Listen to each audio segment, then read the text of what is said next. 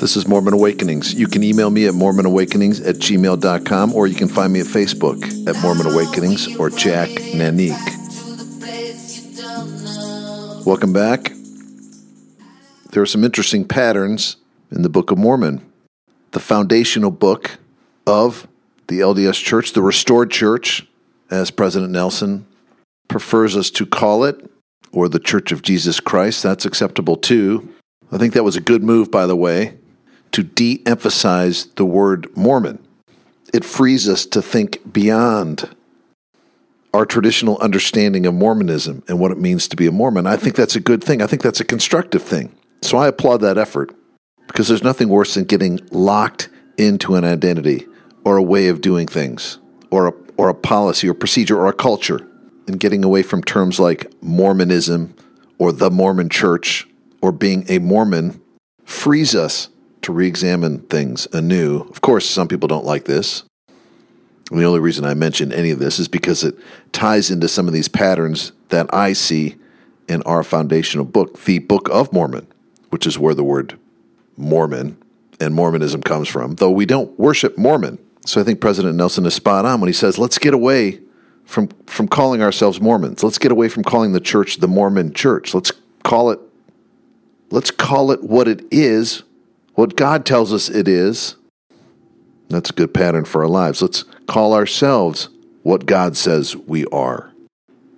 Fundamentally, let's seek God's understanding of what we are, God's understanding of what life is all about. Those are all good things. And this is a pattern that you see in the Book of Mormon, actually. A pattern that's frequently talked about regarding the Book of Mormon is the pride cycle pattern. You know, people are very humble, they turn to God, they pray, God blesses them. And then people start to think these blessings that they receive from God are deserved, that they've earned it by their own efforts, their own intelligence, their own strength. Then they become prideful. They march around like they're, greatest thing since sliced bread. And as we know, pride cometh before the fall, and the fall comes in this pride cycle, and then there we are back at the start. That's the pattern that we typically talk about in reference to the Book of Mormon. I want to talk about a different pattern, one that's more analogous to the recent policy change by President Nelson to move away from calling the church the Mormon Church and calling ourselves Mormons. And it's this pattern that you see over and over in the Book of Mormon of people leaving an established way of doing things, an established identity even, and looking at life anew and doing things differently, presumably better, doing things in a way that conforms more closely with what is true, because that's really what we're interested in. We're interested in the truth, what is. We're interested in reality. We're not interested in fantasies, even if those fantasies are culturally accepted, even if the rules of that culture that accepts these fantasies are well known and adhered to. We want to get away from all that, from all those illusions, I think, in life. I think that's the goal. And there's a number of examples inside the Book of Mormon, a pattern, if you will, that happens over and over of people kind of waking up, realizing they're living inside an illusion, realizing what they're doing is destructive, is evil, is wrong, does not comport with reality, the truth, with what is. What's interesting about looking at that sort of pattern is that when you break away from a group, or when you break away from yourself and your own delusions, the delusions and the deluded want to reach out and grab you and drag you back in. The delusions and those suffering under them want to pull you back in and resist you leaving. That's a weird thing. We see this in the court of King Noah. You remember King Noah in the Book of Mormon? I'll give you a refresher if you've forgotten.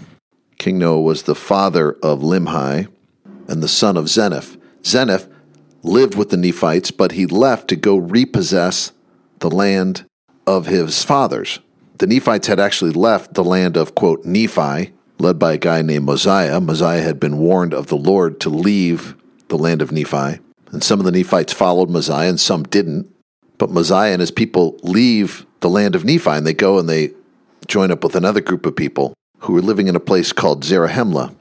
Anyways, a couple generations after this guy, Zenith, who was living in Zarahemla, he decided he wants to go back to the land of Nephi. He wants to go back to where his ancestors came from, to relive the glory days or to reestablish a Nephite outpost. Who knows what motivated Zenith? Maybe he felt inspired, but he goes back to the land of Nephi. And in this land where his people used to dwell, in the land that they used to own several generations earlier, there's a bunch of Lamanites there. So Zenith cuts a deal with the chief, the king of the Lamanites, to take some of the land and live there. And the king of the Lamanites lets him do this. And Zenith sets up this new outpost in the land of Nephi, the land that they used to live in. Well, Zenith and his people work hard, and they live there for 22 years, and they build up a pretty nice community. They're doing well, and the Lamanites, who had given them back their land, well, they get sort of jealous, and there's some battles, and they fight back and forth. But Zenith and his people are industrious, they're more organized, they work harder, and over this 22-year period, they not only triumph over the Lamanites, who are fighting them from time to time, but they also build this pretty prosperous place. And Zenith dies. And then he gives his town, his village, his kingdom, however you want to think about it, he gives it to his son, Noah. And Noah, unlike his father, is just a horrible person. He's lazy. They call him a wine bibber. He's an alcoholic. In all the gospel art depictions in Noah, he's this big fat guy sitting on a throne. So he's a lazy, spoiled, self-indulgent kind of guy. And he runs the town a little differently than his father did. And he has this court of minions, of henchmen, if you will. And these guys are the priests of Noah. I suspect that they're kind of like the town council or the, presiding quorum and, probably both those things mixed up together. And one of the priests of Noah is Alma, the elder. And Alma, the elder, like a lot of us do when we enter adulthood and we join our corporations or we take jobs or we go to graduate schools, I suspect he's just trying to make a living, just trying to fit in, get along. And he wants some status like we all do, I think, at that stage of life, and some success, and he wants to, partake in all the good things that this little outpost set up by Zenith, now run by Noah, has to offer. He wants to partake of all the spoils of, how would you think about colonial Nephite life, I guess. And I'm sure he was aware of what was acceptable given the milieu, the vibe of the town, and this sort of social structure that had been set up by Noah. And he was probably attuned to all this sort of stuff subconsciously. But the facts are that society in this town set up by Zenith, under the rule of his son Noah, who was a different quality type of guy, had decayed. People were getting lazy. They were drinking more. Noah was building himself a lot of beautiful buildings, and so they were becoming materialistic. The powerful men of this community start doing what powerful men in a lot of communities start to do, which is take on mistresses and start to indulge themselves. And Alma, the elder, is probably thinking, well, this is life. This is the way it goes here, and why not? And all this kind of decadent stuff is going on for a while, and then this guy Abinadi shows up. And Abinadi basically says, you guys are living a fantasy.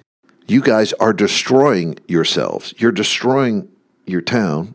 He doesn't use that language. He sort of takes them to task for not obeying certain commandments.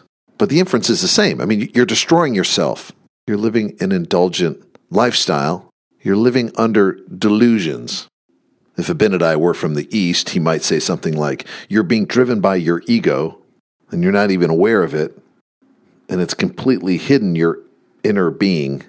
But however you want to think about it, Alma listened to this guy Abinadi, and something sparked in him, something woke up. And he says, there's something to what this guy Abinadi is saying. He's right about something. I'm not living in the real world. I'm not living according to truth and the reality. I'm not trying to achieve my purpose. I'm not trying to follow God. I'm not trying to understand what his purposes are in sending me here. And as Noah condemns Abinadi to death, and the rest of the priests, the rest of this ruling body, revel in burning Abinadi to death and executing the sentence, Alma sort of wakes up and he says, I think this guy Abinadi might be saying something important. That's what he says to the other priests, and that's what he says to King Noah. He says, maybe we ought to listen to this guy. And Alma argues for Abinadi, which was in effect arguing for reality, for truth, and for waking up to reality and truth, and to God's purposes, his true purposes for the group, for us, for the world. I mean, that's what Abinadi came. That's what Abinadi's message really was at its most fundamental. Wake up, stop destroying yourselves. Set aside your ego, set aside your bad habits, set aside your self-indulgences, your vanities, your self-deceptions, and look to God, your creator. Try to figure out the point of it all. Well, this appealed to Alma, so he tried to rally behind Abinadi, and the rest of the group, King Noah, the other priests, they couldn't see past anything that was going on in their own heads, their own pride, their own ego, and they sought to kill Alma. The king became angry, threw Alma out of the court, banished him, and then sent his servants out to kill him. And that is what happens when delusions and fantasies, and those laboring under delusions and fantasies, are confronted by reality. Delusions and fantasies and those ruled by them seek to kill reality and seek to kill people who are aware of and operating under knowledge of reality. And of course, we know this is true for the alcoholic or the addict, by way of analog. Once he or she wakes up to his or her alcoholism, to his or hers addiction, the alcoholic or the addict needs to get away from all the people that they used to drink with or do drugs with or be addicted with. Because those people who are operating under the illusion that they don't have a problem with drink or drugs, all they're going to try to do is drag the newly awakened, recovering alcoholic/addict back into delusion, to the point where they will use any tactic to try to convince the newly awakened alcoholic/addict to stop being awakened. Why do they do this? It's such a strange phenomenon. But of course, that is the repeating pattern on the road to increased awareness and enlightenment. Past delusions, past fantasies don't always die so easily. They reach out and try to claw you back. And that's what happened to Alma. The same sort of pattern is found later in the Book of Mormon, when the people called Anti-Nephi Lehi were slaughtered by their former tribesmen. If you remember, the sons of Mosiah, a different Mosiah, not the same Mosiah who left the land of Nephi, but Mosiah's grandson, Mosiah. So Mosiah, who left the land of Nephi earlier in this podcast, we talked about Mosiah leaving the land of Nephi. He had a son, Benjamin, and then Benjamin had a son, Mosiah. And then the second Mosiah had a bunch of sons who traveled back to the land of Nephi yet again, but this time to preach the word. Anyways, they converted a group of Lamanites who had previously been a violent, warlike people. And once they were awakened to the notion that violence and endless war was probably not a constructive way to live one's life, they renounced their previous lifestyle. They renounced their previous culture of aggressive violence, of endless war. They'd grown tired of the misery associated with that sort of lifestyle. And they just said, we're not doing that anymore. These new converts, that is. Converts to a new way of life brought to them by some messengers in the form of the sons of Mosiah. And they even renamed themselves. They called themselves the Anti-Nephi Lehi because they realized divisions and living apart from other people, even other races, other tribes, was just not a good way to live. Didn't conform with the reality, with the truth. And in reaction to this renunciation of violence, in reaction to the people now called Anti-Nephi Lehi's desire to maybe set up a new place to live or to go somewhere else or to start anew, the other unchanged, still living under their delusions, members of their tribe, their former tribesmen, descended on the people of Anti-Nephi Lehi and started literally killing them with swords. What an incredible image, and what an accurate depiction of how the old self, the old delusions, the old ego, the old fantasies, will do all that they can to re-imprison the newly awakened person. So these tribesmen descended on the people of Anti-Nephi-Lehi and began butchering them. And a number of the people of Anti-Nephi-Lehi, instead of fighting back, they had grown so tired, they were so sick of that way of living.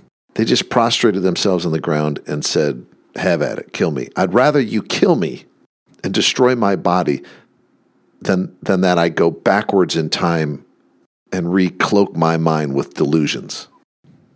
This is a pattern we see over and over and over in the Book of Mormon. Someone leaving a lifestyle or a place or a culture that is corrupt, shrouded in delusion, and awakening to a new place, a new way.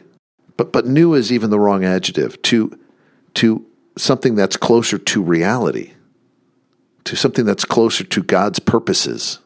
And in each case, when this has happened, when someone has left the delusion and entered reality, the delusions and the fantasies fight back in some way or another and try to drag the newly awakened back into the darkness, which of course is insane.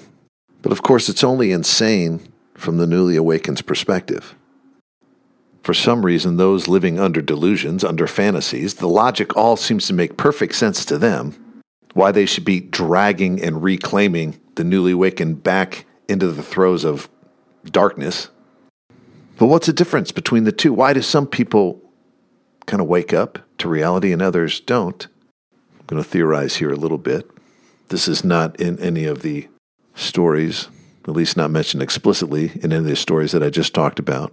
I'm going to go out on a little limb here and speculate a little bit, but I think the explanation of why some people wake up when they do and why others don't has everything to do with believing your own misery, which sounds like a kooky expression on its face, doesn't it? I mean, how can anyone, for that matter, not believe their own misery or be aware of their own misery or accept the reality of their own misery?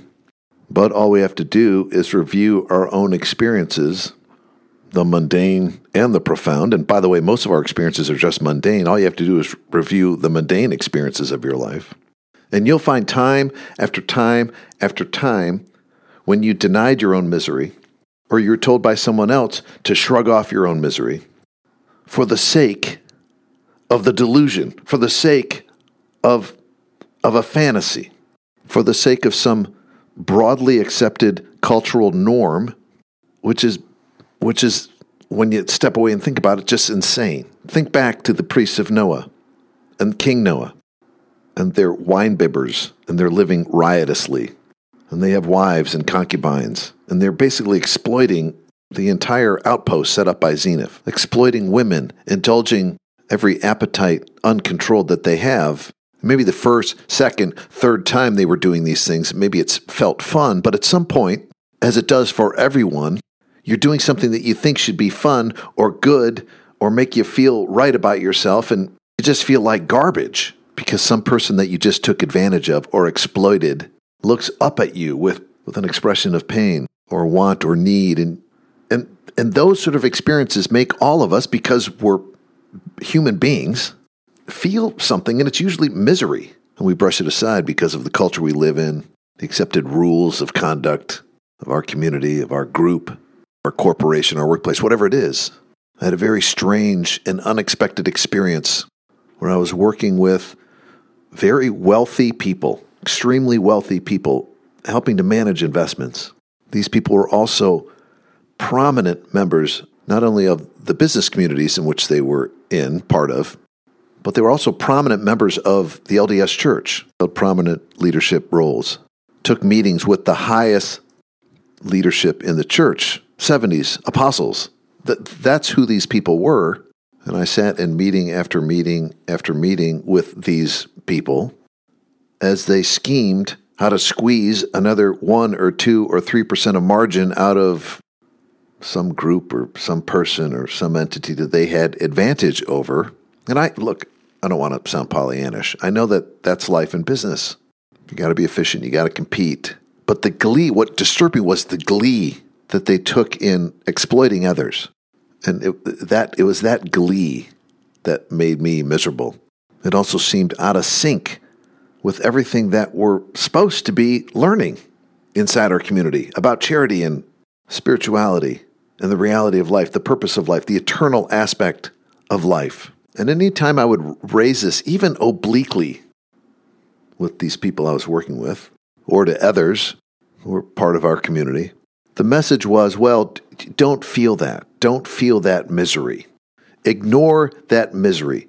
Lie to yourself about the reality of that misery and come back into our delusions and our fantasies. But the fact is that misery was a call to wake up to a truth, to a reality, to real purpose. Misery, it turns out, is supposed to wake us up. The story I just told about these former business associates, that's a very big dealish kind of story. But, this same sort of process of recognizing one's misery and not denying it and thinking about it happens over and over and over. I mean, we see little kids being conditioned by their parents, where they complain about something, or they feel like something isn't right, and they're told by their parents, oh, you're not feeling that way. You don't feel that way. Stop feeling that way. And of course, I know you can go insane. You got to be practical. And I know that not every little problem that you confront in life represents some major moment of awakening to the new reality of the world, But there does seem to be something about misery that makes it a prerequisite to leaving delusion and insanity and fantasy behind. And that can be a scary moment. And when you begin to leave your fantasies behind, I think what you'll notice, as these patterns in the Book of Mormon explain, as patterns in other stories explain, as patterns in other traditions explain, is that the fantasies are going to come out and try to grab you and drag you back into darkness. Because you're leaving delusions, you're leaving fantasies, and entering reality means that the fantasies and the illusions die. In the word of Eckhart Tolle, when you recognize the ego fights back, because the ego knows that your awakening means its death. I mean, that's how Eckhart Tolle would describe it. That's how people from the East would describe it. Well, it's very similar for us. It's similar for everyone, because leaving delusions, destructiveness, leaving that in the rear view mirror for all of us is pretty similar to the experience Alma the Elder had when he woke up to the destructiveness of the culture and the practices of the court of King Noah. The non-awake strike back. The zombies try to kill you, in a sense. I mean, it's dramatic. It's over-dramatic, overly dramatic, and I'm trying to make a point. And the point is this: as you ascend towards the light, as you shed darkness and clouds of darkness that surround your mind, you'll be tempted to relapse. And those enshrouded in darkness aren't going to help you, at least not in their darkened state. And it takes some guts to say, like Alma the Elder did, you guys are insane, I'm out of here. It takes some guts, like the people of Anti-Nephi Lehi did, to just prostrate yourself down and say, I am not going to indulge in what previously has been a very destructive practice of mine. I'd rather you just kill me, because the misery that attended that terrible practice is real. And I'm not going to lie to myself about it anymore. Sounds a lot like being born again to me. And of course it is. It's a real rebirth. Not a rebirth of the body, of course. But it's a rebirth of the soul. It's a rebirth of you. And the pattern is the same, over and over and over. The details may differ, the specifics, but at a high level, it's the same thing over and over and over as we take one step at a time towards the light. And as you walk towards the light, it's not the people in the darkness that are going to help you. As you walk towards the light, it's going to be the people who are standing in even more light that are going to help you. So turn to them. Look for them as your guides. When you realize you're miserable, and then your misery leads you to change and to grow, don't look back at the people who are miserable still, for the same reasons you were miserable, even if they don't seem like they're miserable. Because not only are they miserable, they haven't even woke up to how miserable they are. I mean, don't turn to them for affirmation that you're making progress. As you step into the light, look to people who are in the light. As you leave misery, look to other people who have also left misery. They're going to be the ones who are going to be able to help you. Life is a lot like leaving Jerusalem, like Nephi and Lehi did. It's a lot like leaving the court of King Noah, like Alma did. It's a lot like just prostrating yourself on the ground and saying, if I have to go back to the misery I experienced because of my own delusions, I'd rather be dead than do that. That sounds extreme, I know. Certainly more extreme than most of us will experience. But the figurative takeaway is the same in all of these, which is you'll move forward and progress when you just are sick and tired of your old way of living. So if you're racked by negativity or lack of faith or bad habits, if you're lost in the darkness of constantly complaining, of being a victim, wake up, turn to the light, and don't expect others suffering under the same sickness to heal you. Well, I've gone on far too long. I hope you found something interesting here today. Please do email me at mormonawakenings@gmail.com or find me at Facebook at Mormon Awakenings or Jack Nanique. Until next time.